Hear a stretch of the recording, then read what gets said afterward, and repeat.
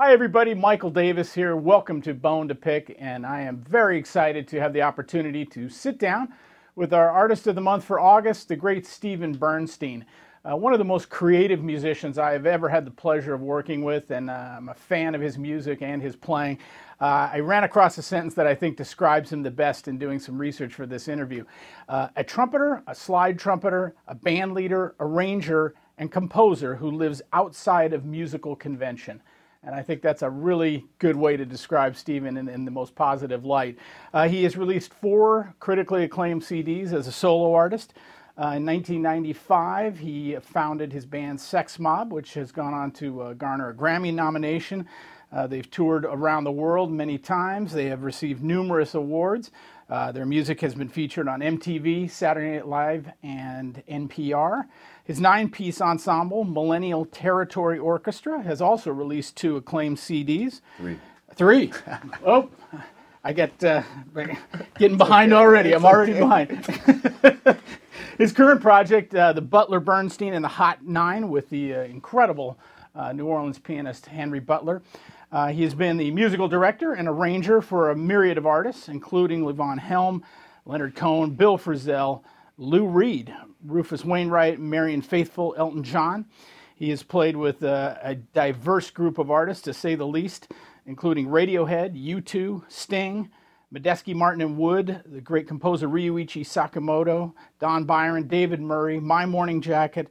He is a multiple winner of Downbeat Critics polls as an arranger and trumpet player. Absolutely thrilled to have him here today. Stephen, thanks so much for taking time out of your very busy schedule. Great to be here. He was getting back to people as he's walking in the door. I got to answer all these before we get started, so we really appreciate you being here. Thanks. Let's jump in when you just started the early years. I know, being a California boy myself, I know how fruitful the Berklee scene was, especially for young players in that amazing high school program there. Maybe you could talk about your early years playing and what kind of got you going on music. Well, I was really lucky in that my family was kind of toggling between the East Coast and the West Coast. My folks were East Coast people. We ended up in the Bay Area, went back to Boston for 4th grade. So I started trumpet in 4th grade. 5th grade came back to Berklee, and it started a jazz program for elementary school kids. Phil Hardiman, Dick Whittington, and Dr. Herb Wong. Dr. Herb Wong might be the best known name. Mm-hmm. It was his idea. Phil Hardiman wrote most of the charts. Dick Whittington was a piano player and helped co-lead this. And so in 5th grade, I get to a new school, and there's a jazz band. And there's charts that are written for that age student, 5th, 6th grade. And we didn't have a bass player. The organ would play left-hand bass. And we started improvising using basically what he would call the 5 notes, like basically a blues scale, and a lot of ear training back and forth, just using the root, the dominant 7 and the 5th. Mr. Hardiman would play on the trumpet, ba ba ba ba ba ba ba ba ba. We would do like little tunes like that, and so that was how I started playing. It was very natural to play that way, which was a blessing and a curse, because instead of learning harmony, you're so young. I mean, you just start playing, and you get this very natural way to play music. And there was a guy named Peter Applebaum who went to a different school, was a year older than me. And, genius is a funny word, but Peter just had, you can call it genius, you can call it an incredible gift, but he, as a young kid, could play like an adult on multiple instruments, drums, piano, saxophones, eventually trumpet. He could play like 2 choruses like Fats Navarro in the key in blues in concert G. He was really into music. He said, "You want to be in my band?" I said, "Yeah." So he says, "Okay, check out these records." Now I'm in 6th grade. He gives me Freddie Hubbard, Straight Life, Horace Silver, Blowing the Blues Away, Lee Morgan, The Sidewinder, and MF Horn 2. It's like, learn this stuff in 6th grade. I like that he threw Maynard in there just for good measure. Right? It's like, boy, all right, okay. So yeah, I was lucky to get exposed to music really early. Mm-hmm. Yeah. Very cool. Yeah, I know growing up in the Bay Area myself, Peter was a legend. You know? Absolutely. I mean, he was a star. You Yeah. know, it was quite amazing. And then in high school, you went to Berkeley High School? Went to Berkeley High. Which also had one of the great jazz programs anywhere in the country. Well, what happened was Mr. Hardiman just came with us. So when we moved to 7th grade, he started teaching junior high. And then when we moved to high school, he started teaching high school. So we were with him the whole time. And, you know, I always feel the thing about music is you have to hear good music to play good music. I think a lot of people aren't exposed. And then we were going to gigs. We had Keystone Corner. So I think the first gig I went to was Eddie Harris. Second gig I went to was Sam Rivers. Third gig I went to was Rahsaan Roland Kirk. Then Art Blakey and the Jazz Messengers. And this is, we're talking 7th, 8th grade. Wow. Incredible. Yeah. You know? So, and also, Peter, we got really into kind of the music of that period. So we started hearing the Art Ensemble. And I got to know Lester Bowie and Don Cherry. So I'm hearing I never met Freddie. He was pretty scary. But, you know, I met Lester and I met Don. And I'd go see Freddie. I'd be right in the front row. And Eddie Henderson. And I'd come, you know, we'd be these little kids. So they kind of let us backstage, you know, as long as we didn't, touch anything. You know? So I saw amazing interactions. One time I remember I was backstage and it was Lester Bowie, Freddie, and Don Cherry, hanging out. You know what I'm saying? But yes, I do. but it kind of broke down that idea of styles. It's no, these are guys that they have the same job, you know, different specialities, but they're in the music business, you know. So yeah, so I and you know, and the funny thing is, of course, as you remember from high school, we had competitions, jazz competitions. Sure. And you'd win the competition, so you think, well, man, I must be really good. I got the Monterey Jazz Festival All-Stars, we win this, we win that. And then I come to New York and the truth hits. New York, always the great equalizer, that is for sure, right? Well, let's talk about that. You get to, you ended up starting at Columbia, right? Yeah. And what was that like for you, going to an Ivy League school coming out of I was pretty smart. You know, I was good I knew how to write papers. I knew how to read well. But here's the funny story. I already knew people in New York. I got to say I had amazing teachers, too. I haven't even said, in the Bay Area, a guy named Warren Gale. I think I need to give credit to these guys. Warren, and this must have been 8th grade. Warren had written out, if people don't know who he is, Warren is a great trumpet player who, really like a kind of Woody Shaw, same age group, you know. Him and Woody and Oscar Bashir were using a lot of the same, post-Coltrane vocabulary. And Warren had written out every piece that Kenny Dorham had recorded, had written and recorded, Lee Morgan, Booker Little, probably somebody else along that line, and that's what we would play for our lessons in 8th grade. And but the funny thing, Mike, is I have no idea what's going on harmonically, but I can play the melodies. Right. So on one level I can play this music, on another level I have really no idea what's going on, you know, and I still don't. Well, I still maintain it's if you can hear it, whether you can explain it or not, Right. It's really about hearing it. Right. You know? And then I had John Coppola. Now, I don't know if you ever met John. Yeah. And so John was a guy who kind of, I love to tell this story. I'll tell the story real quick. I had an attitude. Duh. I walk into John's. Everyone said, man, if you're serious, you got to stay with John because he's an old man. John, he wasn't old. He was my age. But he had played, with Woody and Stan Kenton and Billy May and that whole world. Right. So I walk in and I go hey, man, I've heard about you. Everyone says I need to be here for lessons, but I just want to tell you, I'm really into the new music. I love Lester Bowie. That's my man. And John goes, oh, okay. And he puts on this Rex Stewart record from 1942 where everything Lester basically ever played, Rex is playing over this stuff. And my mouth drops open. He goes, yeah. He goes, Les is a good trumpet player. He goes, people have been doing that for a while. He goes, let's focus on learning to play the instrument, okay? Nice. So I had a great, no bullshit teacher, just right. Sticking it to me man, okay, you love music, but you got to learn to use your air. You got to learn to play this thing. So I get to town. I get to New York. I knew people. A guy named Stan Shaffrin says to me, did you ever meet Stan? I didn't. He passed away about 15 to 20 years ago.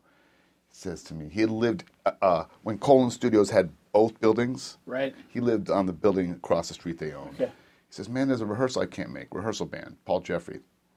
Why don't you go there? In town 3 days. Now, the thing is, by 10th or 11th grade, I could read a second trumpet book in a big band. I knew how to do that, how to, I'd been taught, it's like a skill, and I'd learned it. Walk in there, it was Steve Glue's band, Laurie Frank, maybe one other person, and another young guy, obviously a high school kid. You could just tell by the way he's dressed. He just got into town, big afro, glasses, T-shirt, jeans, like your high school sneakers. Hey, man, what's your name? Oh, Steven. What's your name? Oh, Winton. Oh, nice to meet you, man. So your first tune he plays, they do Moment's Notice, man. He just plays just incredible silver Moment's Notice. I'm like, whoa, man, guys are good in this town, huh? Then he plays lead on a ballad, just incredible. Then finally a blues, they feature the trumpet. I'm like, oh, I'm going to get to do my thing now. Play my little West Coast solo, jazzy, Everyone else, Winton's the last guy. He plays 2 courses of 16th note circular breathing. Now that's my introduction to New York City. Oh, no. And I go wow, I guess I picked the wrong profession. I got over it about 25 years later. Yeah. Stroke of luck in both directions, right? Like right. You're running across the guy who's one of the great trumpet players in the history of the instrument on your third day in New York. Yeah. And have no idea that. Like everyone doesn't play like that. I'm just like, oh, I guess this is how good people are here when they're 18 years old. That's awesome. Yeah. So I went to Columbia, and to be honest, after that I was kind of a little bit well, maybe I'm not going to be a trumpeter. Really, I thought. So I just kind of went to school and hung out, and I was still practicing, but not, it was nice to take a little break, because I'd been very serious in high school. I was the kind of guy that just spent the weekends transcribing and practicing and playing gigs. So it was nice just to be a regular, college guy, It was fun. And at a certain point I said, you know what, I do want to do this. I left school, and I met, and that summer, my second summer, I had, who Butch Morris was? Butch was a cornet player and was very known for conduction. At the time, he was a really great cornet player in the style coming out of Don Cherry. And he had lived in the Bay Area. And I knew him, and I'd seen him play with a band called Sahib Sarbib's band, international, I think it was called Multi-International Big Band. It was kind of like the music that Peter Applebaum had been writing for the Hieroglyphics, like big band music, but the forms were modal, modal big band music. And I told Butch, I said, man, I can play this music. I know how. This is kind of what I want to do. And he says to me, well, they got a record date, and I haven't been playing the horn much. I've been writing. Why don't you just show up? He doesn't tell him he's sending a sub. So I show up, and basically it's the whole what later became known as the downtown scene is in this big band. All East Village guys and different avant-garde musicians. And I walk in. And it was good because I had a good set of skills for it. I knew how that music worked. I could read. I could play it wasn't a typical kind of section, but it was still section playing. And I meet a bunch of guys, and they're all like, "Oh man, come on Sunday. We have a little gig at the Ear Inn, a band called the Microscopic Septet." I go there. John Zorn's playing saxophone at that time. Elliot Sharp's hanging out. Wayne Horvitz is hanging out. Bobby Previtt's hanging out. It's that whole what became known as the downtown scene, and I meet all these guys, and there wasn't really a trumpet player on that scene that kind of had the little skill set I had, which is I knew how the music worked, I could read, I could hang, and I just started working with those guys. So that's what I did, man, and Nice. And that was kind of at 19, or I guess I was 19 years old, I met that group of musicians. Very cool. And you've referenced the downtown scene. How would you define that for those? We have a lot of folks who are orchestral players, but it's such a famous thing, an entity. But that you just touched on the beginnings of it. How did that evolve, and how would you describe the downtown scene? It was called the downtown scene because a lot of people lived in the East Village. And what it was a bunch of really people a little older than me, maybe 10 years older than me, who had moved there in the 70s, and they were listening to a lot of the music of that time. So they were listening to the Art Ensemble, and they were listening to Cecil Taylor and that era of music, but they also were, a lot of them were like young white people like me who grew up with rock music. So they were trying to figure out, like, create a new kind of music, not trying to create, just making a music where, you might be referencing blues or the Allman Brothers, the Grateful Dead, or the Beatles, as well as, referencing the Art Ensemble and referencing Count Basie and referencing Louis Armstrong, and then certain people were very much into contemporary classical music, so there'd be references to Stockhausen and Xenakis and that kind of music. So it was really a melting pot kind of music, and because it was off of the grid, it was ripe for experimentation because no one was saying you can or can't do this. You're not playing regular jazz clubs, you're not playing festivals. I mean, I played basically rock clubs and what we called downtown clubs for the first 10 years of my life. I was really off the grid in a sense, but working, and people were writing music, and of course a lot of these people went on to become quite famous. Wow, that's a really good description of it. It helps kind of give a sense of how it evolved and what it was like. As the downtown scene then evolved, your career also flourished tremendously. I think, at least from what I could see in the lineage of all the amazing things that you've done, seems like John Lurie and the Lounge Lizards was a very important early gig. Not at the very beginning of your career, but certainly early on. Maybe you could talk about your memories of working with him and the band and what absolutely. that was like. Well, that was like kind of the premier gig on that scene. And I always like to say I'm a little bit into this idea of like visualizing things without sounding too groovy about it. Psycho-cybernetics. That's like I'm totally into that. And I when I came to New York and as I started, you have a lot of options here, as you know. I mean, I came here to be a trumpet player, but what does that mean? And I heard Hal Willner's music and I heard John Lurie's music. And I said, man, I really like the way these guys' music, I like the way it sounds. I noticed they don't use trumpet players. I said, I'm going to play trumpet with those guys. And the funny thing is I ended up playing trumpet with both of them. And John had heard, I had a band, Spanish Fly. It was a collective band with Marcus Rojas and Dave Tronzo. So it was trumpet, tuba, slide guitar. And it was kind of a real break. It was a kind of a change into direction for the downtown scene because we played more groove music than a lot of those bands played. And we were also, just the way we played, myself having played a lot of salsa gigs and funk gigs, and Tronzo being a great blues player, and Marcus having an amazing time. I mean, we played a groove. It was a real groove. It wasn't like playing at a groove. It was actually a groove. So a lot of rock musicians liked our band, and a lot of the free people liked our band because we also played really free. And John had heard that band, and Hal had heard that band. They both heard the band, and John was putting together a new version of the Lounge Lizards and asked me, he said, and John's got this great voice. If people don't know who John Lurie is, he's a very interesting man. He's a saxophone player, composer, actor, and painter. Very successful in all those. One of the few people I've met in the arts who has had 3 disparate careers. Now he doesn't play music anymore. He just makes art, paints. Incredible painter, has showings all over the world. And because of his acting, these movies he had done with Jim Jarmusch had become kind of cult classics.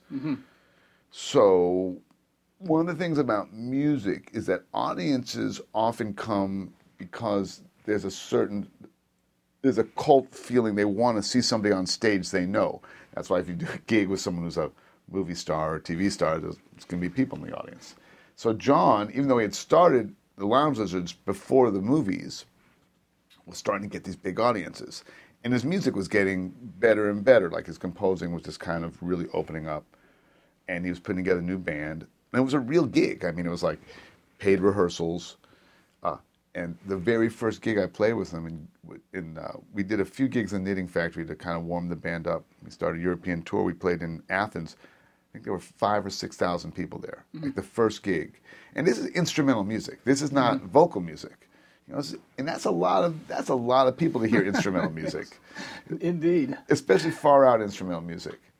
So I started working with John, and it was really, now it's like kind of like, now you're in this great circuit of like playing these great European festivals, getting to meet the promoters, getting, playing, I'd always worked. I mean, I'm one of those guys, like, whether it was like Haitian gigs, weddings, cumbia bands, whatever, Right. Occasionally the jingle, we got the good call, thank you, a jingle, but I've always worked, But this was like, a nice level of work. And then John started, he started calling me saying, hey, I wrote some music, will you transcribe it for me? And because coming through big bands, writing music is very interesting. And coming through big bands, no matter what, if I'm writing for Lou Reed or if I'm writing for anybody, it's still big band music to me. Like when I write out, people laugh because when I write out rock music, it looks like big band music. Like that's how I came up. Yeah. So I have a good way it's very easy for me to hear music and see what it looks like. They all look like Neil Hefti charts. Can't go wrong with Neil Hefti charts, so that's perfect. But you know what I'm saying? Of course, there's this language we grew up with that makes it very easy to define what the rhythmic patterns are.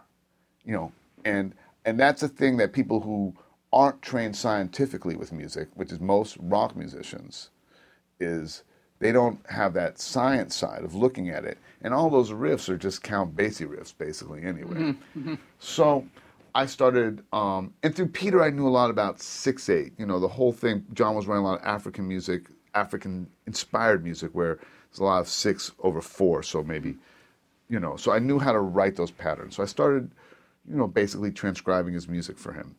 And then that led to films, and we did some, really big. The first film I did with him was Get Shorty, which was a huge film. Big, yeah. Yeah. So, but I was always doing it with my friends, so it was a very natural progression. Yeah, that's very cool. I think it's a really great point for all of us to know. Like the big band is really like an important vehicle for your development as a musician, and that's why you see high schools and, like you were saying, elementary schools and junior high schools and certainly high schools and colleges. It is a very important ensemble for getting the tools and the skills that you're going to, like, obviously you've done that. You've carried it over to all these different mediums, but it is transferable and it's really an important. I'm it's interesting because in the old days, it was also a bit of you could work. Like, I was working in high school. Like I could go work, I could go work with grown-ups. I could just jump in there. I knew how to do that. And I think that part of it doesn't really exist anymore. Mm-hmm. Like the idea, like, well, I'll take this big band skill and I'll be able to actually make money from this specific skill. But I think you'll take all those things you learn and be able to transfer it to just about any work you do. Mm-hmm. Yeah, totally agree. Well, let's talk about you taking those skills and forming your own groups then. Sex Mob is a huge band. I mean, you guys had tremendous success with it. Talk about maybe some of what it was like getting that started and what inspired you to do that and just some of your favorite thoughts about Sex Mob. That's a funny story. Sex Mob is a band I've had for 20 years, same four guys, not, except for the Stones. Well, Stones don't even have the original band anymore. But, we've had the same four guys for 20 years. We had a different bass player for the first couple months. Was Martin in the... Martin Wayne? No, Martin's just in this one really good video. Oh, okay. Yeah, I didn't see him there. I thought, I didn't realize he was in the band, but I guess it was just... What happened was Tony couldn't do a gig, and it was a really big gig that paid well. I wanted to do it. I usually didn't really sub out the band. Okay. And they wanted us to play a specific book of music. And one thing about Sex Mob is we don't really use a set list. We just have 20 years worth of music. So they wanted us, at this festival, they wanted us to do this specific record. So I said, well, that's easy to teach because the guy just has to learn the record. But it's so funny because it's actually a really high-quality German video that many people have seen. It's probably like the best quality video we have. So I was like, I saw Martin playing with you. It's like, yeah, he played once. But it's a Tony Scherr. Like, yeah. So here's a funny story. So I got my first slide trumpet. And we haven't even talked about the slide trumpet. Yeah, we got to get into the But slide trumpet. we're going to talk about the slide trumpet right now because it's Sex Mob. Yeah. So in the early 70s, or the mid 70s, Getzen made a slide trumpet that was, I think, $75 or $50. And so a lot of trumpet players just bought them because they were so cheap. Mine I bought for $25. I was up in Woodstock at Creative Music Studio in '77, driving to this guitar store, and on the wall is a slide trumpet. I said, man, how much is that? The guy goes, $25. I'm like, okay. It's like, so I had a slide trumpet. I had one, and I brought it to New York with me. Didn't really play it that much, but when I started Spanish Fly, I would play it on a few songs. But I could only really play, like, I never practiced or anything. I could just kind of play little things I invented, you know, and I could, basically in the key F, which is any trumpet player, trumpet, or, you know, concert F, which means first position, a lot of first, second, third. You can just mess around. And we played one of our first, probably our first European tour. We're playing at a festival in Austria. Dave Douglas is there on his first tour as a leader. And Dave, a lot of people I'm sure know Dave, is really, like, really the most kind of successful guy of our generation at, like, getting music out there. Sure. Yeah. Really, really smart, really has brain works in a really special way. And he looks at me after the gig, and we're having a beer, and he says, man, you should practice that thing. I was like, you're right. I had never thought about that. I just played it, you know? It was enough to do with practicing the trumpet. So I said, okay, that's a good idea. I'm going to start to practice it. So I started to practice it, and I had an idea. I said, man, what if I start a band and I only play slide trumpet? Like, what would happen? So I had this idea, and there's some younger guys that had come to town, Brigham Krause, Kenny Wollesen. I talked to them. I liked the way they played. I said, you know, I want to put together a band where I just play slide trumpet. You guys in for the ride? They're like, yeah, let's do it. I'd do a straight-ahead gig with Tony. I'd never played a gig with a bass player that good. Mm-hmm. You know, to be honest, man, you know, the guy had already played with, like, whatever, with Dakota Staten for years, and Al Gray and Stanley Turrentine. He played like a real jazz bass player. I mean, he just pulled the bass. And I was like, man, I really like your bass playing. And he said, oh, man, I really like your slide trumpet playing. Because I would, like I said, I could play it on a few songs. I said, really like my slide trumpet playing? Because this guy's like, really sounds great. And he said, yeah, I really like it. I said, well, I'm thinking of starting a band where I only play slide trumpet. Would you do it? He's like, yeah, man, here's my number. It's like, oh, wow, this guy is like a really great jazz player. So I put together this band. I don't have a name or anything, but just an idea. The guys at the Knitting Factory say, we're starting late night series. We play from 11 to 2, give you $100 in beer. I'm like, well, good. I got this band. I'm trying to learn to play the slide trumpet. Perfect. They said, what's it called? I said, I don't know. How about Stephen Bernstein's Slide Trumpet Quartet? Michael Dorff says, that sounds like 4 slide trumpets. I'm like, okay, we're just hanging out in the afternoon at the Knitting Factory, because we were all like friends, you know, we would hang. I said, well, how about Slide Mob? He goes, that's a good name. Okay. I said, okay, how about Sex Mob? He goes, oh, that's a great name. I said, you put that in the paper? He said, yeah, so, okay. Now, little I know that 20 years later, I'm still dealing with this, because I just like, this is a goof. Like, I'm just figuring, like, what's going to happen? So, I start this gig, and literally, the first couple months, I could barely make it through one set. Second set, I'd be just like spitting air, like nothing happening, you know. But it was a great way to learn to play the instrument, like learning on the job. I had written a bunch of music, and, you know, and we're like, you know, kind of like whatever songs I'd written. And at that time was right when I was starting to get into movies. And one of the things I would do was I would buy a movie soundtrack. I've always learned about music by listening. I'm like a voracious listener and collector. And I still am. I'm like really into the history of music and how it all worked. And I just love, and because I love big bands, I love the sounds of, I love it what it sounds like when musicians are in a room playing together. Like if I see a record and it just says, you know, Ernie Royal, Frank Rehack, Jerome Richardson, I'll buy it. If I see a record and it says Connie Candoli, Frank Rosalino, Buddy Collette, I'll just buy it. Just like, wow, what those guys sound like reading music on that day, on that date. Because it could have been their third date of the day. Right. I love the sound of great musicians reading music. So I was buying just these records, and I was buying soundtrack records to kind of like, how do people put soundtracks together? Because if I listen to something, I know I can figure it out. I was listening to this Bond record, and there was a great cue called Bond with Bongos. And it was just kind of a riff on like, doom, doom, doom, doom, doom, doom, and then with bongos, and something goes, doom, doom, so that suddenly comes out of nowhere, right? Right. So what I would do is, like, I was starting to, like, just bring tunes to the gig. So, and then people were coming to the gig because it was free. People liked to be at the club. It was one of the early clubs that had a tap. It was called the Tap Bar. So, people were just, it was the beginning of like tap beer era. It was 20 years ago. And we start this tune, we're just grooving, and suddenly Kenny's like, and the whole bar just like goes, wow. And I'm still playing the slide trumpet. It's still out of tune and like crazy sounding. And I go like, oh man, if I play something everybody knows, they're just gonna. And then I started thinking about it. Then I started bringing in tunes. I started bringing in ABBA and Nirvana and James Brown and Prince. And then suddenly I had this repertoire. And it's funny because people say it's a cover band. And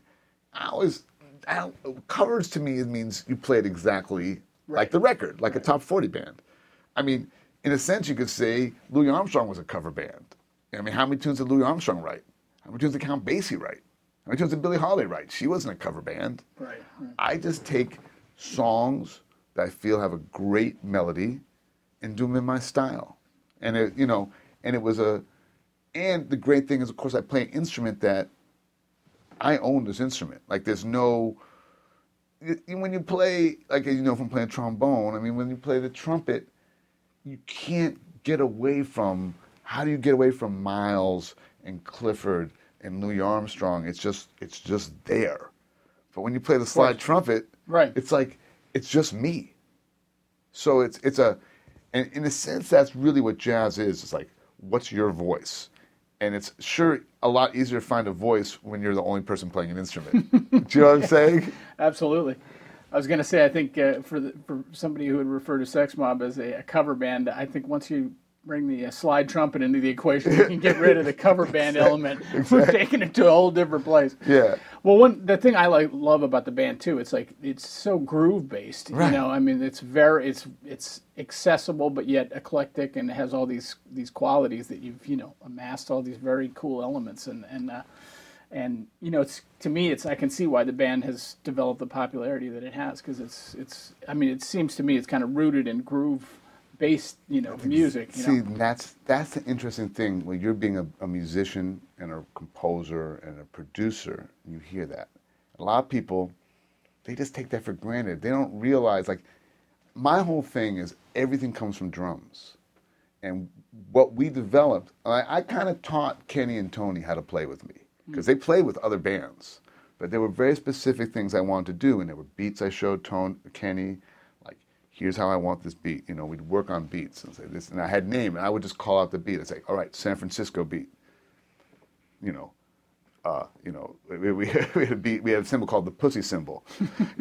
Like pussy symbol. Am I allowed to say that? But when you're playing at 2 a.m, sometimes you need that. It's just like a real slow song. It's kind of like, all right, that's what I need you to play. And eventually, of course, they knew what the language was, and I think an interesting thing was that I not only had my own sound with the slide trumpet, and Briggen has something on alto that no one has, but groove-wise, we also developed our own grooves, which I think is really important, that all of us figuring out like what, because my grooves are, growing up the way I did, you're going to have P-Funk and Sly right in there, but being a big band guy, there's all this big band music in there too, and then because I grew up with free music, there's also, and I call that rhythm. That's a form of rhythm. That's a free rhythm. There's some rhythms that are 4/4, some rhythms that are 2/4.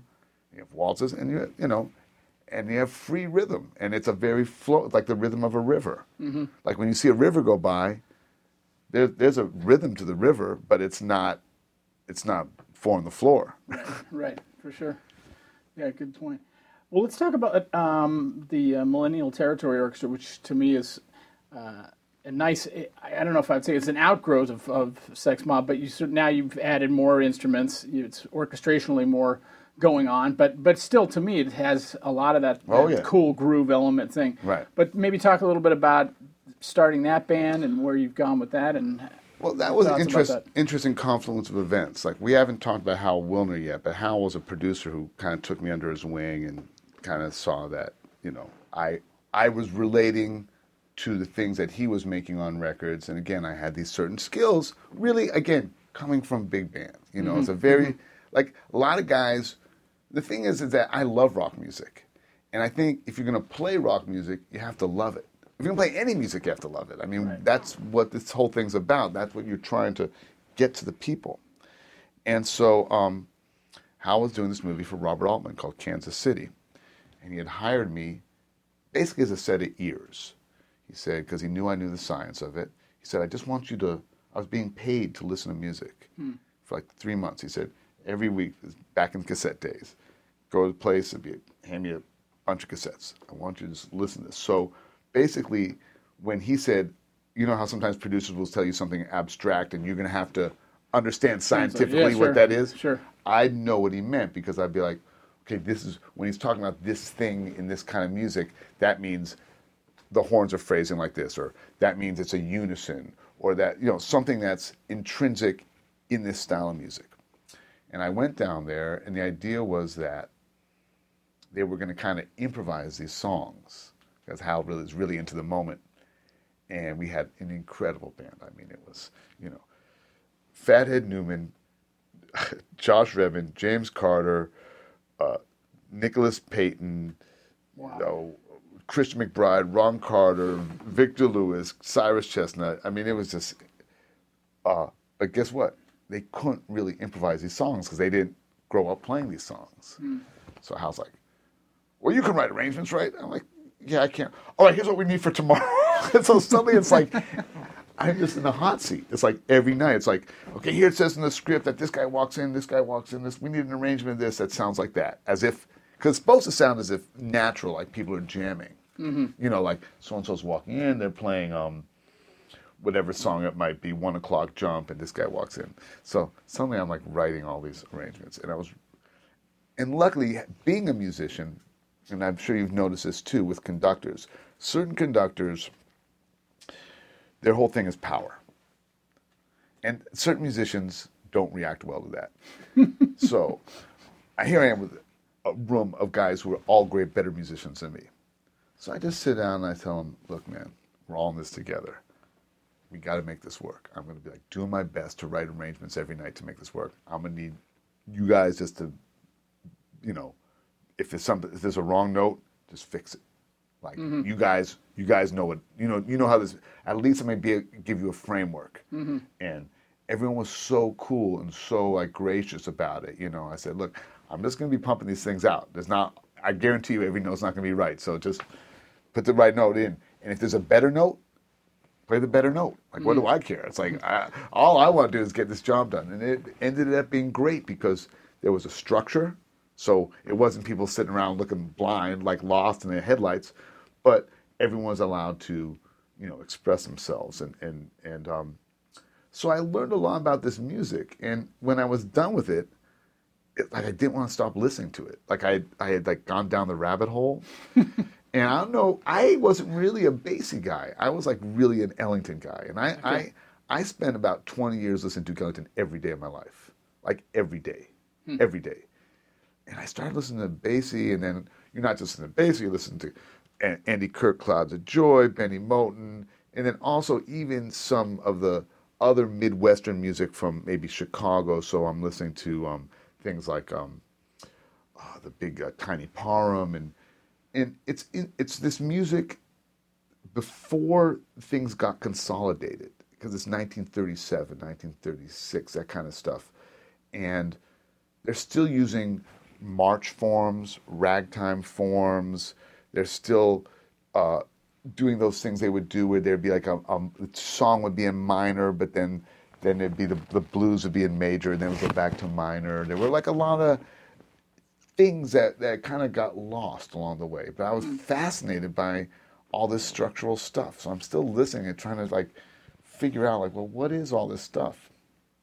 And then what happens is, like, Stax Mobb's gotten really big, you know, like, there's, like, lines around the block to hear us on our midnight gig. Now we're playing at Tonic, and, like, models are coming. It's like, you get, every once in a while, you hit that thing in New York where people want to be there. Right. We had a good club in the right neighborhood to play, and Bill Frisell hires my rhythm section Now, what are you going to say? I mean, greatest guitar player right now, coolest guy, wants my rhythm. And Kenny was already playing with him, but he'd come to hear Sex Mob, he heard Tony, and it's like, okay, so now I lost my rhythm section, but I have a gig that people are coming to. So I say, man, why don't I try to put together a band kind of exploring these things I've been learning from this Midwestern music? And so I just call a bunch of people up and say, and I wanted to, like, those bands didn't have, none of them had trombone sections. They're like Broadway shows. They had one trombone, you know? All those bands had one, and oftentimes they had a fiddle. It was usually like 2 trumpets, fiddle, trombone, and 3 reeds. So I said, let me put together a band kind of like that. And I just had so I had 1 trumpet, trombone, fiddle, clarinet, tenor, and bari. And I said, I want you guys all to bring sopranos too, because they would often do a thing that they called the clarinet trio, where everyone would pick up the high, and for the trio section, when it would change keys, when it would go up a fourth, everyone would have a little soli. And I think the first gig I had 3 songs and we improvised the rest. And it was great, you know. And then, you know, I had started doing this, and the second gig was the day of Lester Bowie's funeral. And that was really emotional, and in honor of Lester, I had a cigar. I never drank much, but I said I had a little whiskey on stage, and I was just like feeling it, you know. And we started with St. Louis Blues, which was a great Lester Bowie version of, and this is how things work. It can work in New York. There's a guy in the audience, hands me his card. This is great. I run Pori Jazz Festival. I'm taking to Europe this summer. This is my second gig. We've never rehearsed. We just met downstairs. I have 3 charts, maybe 4 by then. Now I have a guy say, I'm taking to Pori Jazz Festival. He goes, don't worry, I'll get you. And he takes us, you know, because they have a circuit. So we did, I guess it was North Sea, Pori, and I don't know what the third one. I can't even remember what the third one was, but it was the third one in the circuit, Molde Jazz Festival. And so here I am, like, and, you know, I'll say thank Lester Bowie for that. Like, you know, he gave me the spirit, and that started touring with that band. Now, when I started with that band, I was doing, like, all older music, and I would have groove sections in it because, you know, and that had Ben Porowski and Ben Allison. So that groove is a little like Ben Porowski's from New York. Kenny Wolleston's from California. So Ben's got that real New York groove going. So that band had, when we hit a groove, it had that feeling. And one day, by the way, we're neighbors. I'm at the mall. I'm walking through the mall, and in my head, I hear, bip, bip, da, da, za, da, da, da, da, dum, dum, dum, dum, dum, dum, dum, da, I said, oh man, that's Signed, Sealed, Delivered, but played like a slow, like Kansas City song. So I go home and I write it out, you know, and I suddenly realize, oh, I see, I can take also this, you know, modern music and play it in that style. So then I started realizing, I did Ripple by the Grateful Dead. I started bringing in songs and kind of putting those into this kind of not pure Kansas City style, but that idea of that like Midwestern blues, you know. And so then suddenly the repertoire just blossomed in that band as well. Wow, fantastic. Yeah, it's interesting. Interesting path for both bands. But, it's very cool. Very cool. Maybe talk a little bit now about, you know, you are super well known as an arranger, and, you know, you've already alluded to some of that, but maybe talk a little bit more about some of the arranging stuff you've done. You know, I know you've worked with Hal a bunch, and you could expound on that if you like. But you know, through your own bands and other projects for just tons of different artists, you've done a lot of stuff as an arranger. Well, the thing about Hal is Hal's got his hands in a lot of worlds. I mean, he's worked at Saturday Night Live for longer than anybody except for Lorne Michaels, and so he knows. And he's a guy that people don't know who he is. He produced the first tribute record. Now we're all used to tribute records, but Hal kind of opened that genre up. He invented that basically, and he made a very successful Disney record called Stay Awake in maybe '84 that had Ringo, Natalie Merchant, Sun Ra, Yma Sumac, Dr. John, Gil Evans. I mean, just like that whole idea of like, and which I could really relate to, this idea like, oh yeah, I love all this music, you know? And he started bringing me in to write for these pop people who needed like a slightly jazz, need horns. And what I realized was that, you know, I like being around people. I'm a kind of person, I enjoy kind of talking to people and just getting to know who they are. And singers are very interesting because the most important thing is to make a singer comfortable. And once a singer's comfortable, you can kind of give them a lot of stuff, as long as they're comfortable first. So we would do these big shows. I guess the Leonard Cohen show was the one that really broke out. And I took all these Leonard Cohen songs. And I didn't even know anything about Leonard. Like, Pal would always be like, hey, can you do this? And I'd be like, yeah, sure. And I'd say, yeah. And I'd listen to like a couple songs. I'm like, well, that's not so hard. There's 2 chords and I'll figure it out. You know, but I didn't know how great Leonard Cohen was. I was just like, oh, it's a job. And so my whole thing is like, well, let's do this. Let's make this tune like a Pharoah Sanders tune. Let's make this tune like a tango. Let's put a Count Basie vibe on this. Let's put a Sly vibe on this. And just from, you know, the way I listen to music is I'm not big on words, you know, but I can always, because I'm always so busy hearing like the bass parts and the horn parts and how everything works together.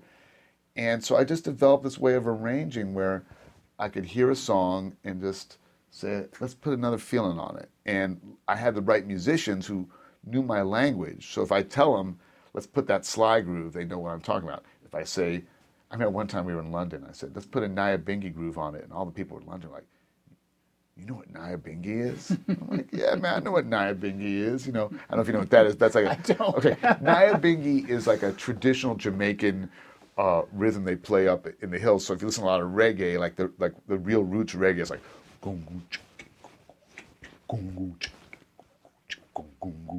and it's got this really deep African thing with a heavy like 1 on it.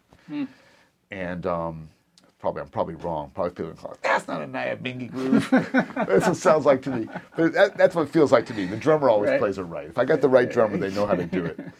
And it's hypnotic. So I started creating this thing where I could pull all these different things. So maybe the drum part comes from like the Jamaican hills, but like, you know, the horn part might be something I heard on a Count Basie record, and you know, the guitar part's something I pulled from a P-Funk record, you know, and that's kind of what I've done is like I create this way of arranging where it's like cooking using different spices, and like I've spent so much time listening to music and kind of making little mental, like every time I hear something good, I just go, I'm gonna steal that one day. Like whatever it is, you know, I just go like, oh yeah. And I always tell musicians, like, you know, even when I was like playing in like Haitian bands and cumbia bands, I would try to figure out like what all the parts were. Like what's a guitar player doing? What's a bass player doing, you know? And I think a lot of horn players don't necessarily think like that. And I always tell people like, that's one of the things that's important to do is don't just know your own part, learn all the parts. And I never took an arranging class. I mean, I took one arranging class in college, but basically I learned on the job, and I learned by analyzing. You know, I'm constantly listening to records. And it's very interesting, like the transcribing and what's on a record thing, because, you know, what we hear is not necessarily what happened. You know, and that's for sure. You know, as we know from how the mixes of many recording dates we've been on. But your own ears are kind of like, that's your style. Like what your ears tell you is happening is kind of your style of music. Like what your ears decide to pull out of an arrangement. And you know, oftentimes I think I might be just hearing overtones that are ringing around, but my ears are assigning it to something, and then that's my style. But you know, I've been doing it a long time. And like I say, one of the reasons, yet another reason I was late this morning was that I was trying to finish an arrangement, and it's like my hobby as well as my job, and I just wanted to finish it because then I can hear it back. And I was like, oh, yeah, I can get this last part in, and then I can listen to it because then I love playing and going, oh, that sounds cool. So I woke up, had a cup of coffee. I'm like, it's really good to Sibelius.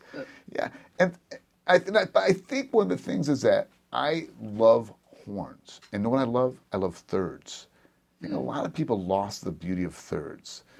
Thirds are so beautiful. The way they ring, I just love the sound of like horns ringing out a triad. You know. That's a great point. Well, I think too. I think you kind of like you have an insatiable appetite for music, you know, and I think the fact that you absorb all these different and you're really listening to it and really listening carefully to all the types of music you like, and then you're able to assimilate that into your arranging. It's really it's a good lesson for all of us. You know, it's like be open to everything. You know? Right. And there's something you can pull, like you just said. You're going to pull something from everything. You know, and you don't have to say today what that is. You know, Right. it's just put it away and Right, and hold it. And I was like, don't waste an opportunity. If you hear something you like, put it away because you're going to use it sometime. And I will say, because I know you play with him, like when I started working with Levon, I got really into Ray Charles. Like Levon said to me, listen to the Ray Charles band. He goes, that's what I like the horns to sound like. And I learned so much from not the big band, but I mean the big band was great, but those little Ray Charles arrangements with the 2 trumpets and the 3 saxophones, man, there's a lot to be learned from those. Yeah. Those are, every one of those is a gem. Indeed. Well, let's shift gears a little bit and talk about for you going forward as an artist and as an arranger. I really enjoyed. I was checking out some of the videos for the Butler Bernstein and the Hot Nine. Man, it's really great music. That band is so good. Man, I really love it. Maybe talk a little bit about that and where things are going for you in terms of your projects and your writing and your playing. Well, that's been a great project because that's been like my first project that's really, because it's based around Henry, who's one of the greatest. If you don't know who Henry Butler is, check him out. He's really an American treasure. This guy is the whole history of New Orleans music. We have share a lot of similarities in that we both love the historical aspect of things. Going all the way back to like pre-jazz, loving the meters and the funk, loving to play open improvisation. And I based a band around his playing. Actually, what happened was he did a gig with Millennial Territory Orchestra. And he said, after we did the gig, he said, man, that's really great. You want to arrange some of my music? It's an interesting story. And I said, okay, let's get together. We get together and we get a little run at Jazz Standard. And you can tell from the first set, it's incredible. It's like, wow, this really works. And we had a meeting later and he said, this is really great, but I think we need to do this with a New Orleans rhythm section. I couldn't figure out what he meant because it sounded so good. And then when we did it with a New Orleans rhythm section, I knew what he meant. Because he was hearing something that wasn't there yet, that I hadn't even thought of, which is because I've been so like kind of New York-centric, in a sense egocentric to the rhythms that I feel naturally. And he said, no, if we put this stuff over New Orleans rhythms, it's going to be a whole nother level.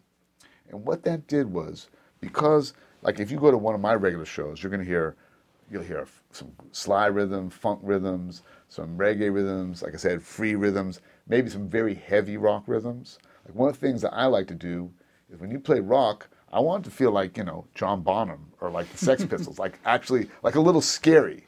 Like rock doesn't mean straight eighth notes. Rock should have some like a little bit of fear, like, guess what? Like someone might get hurt.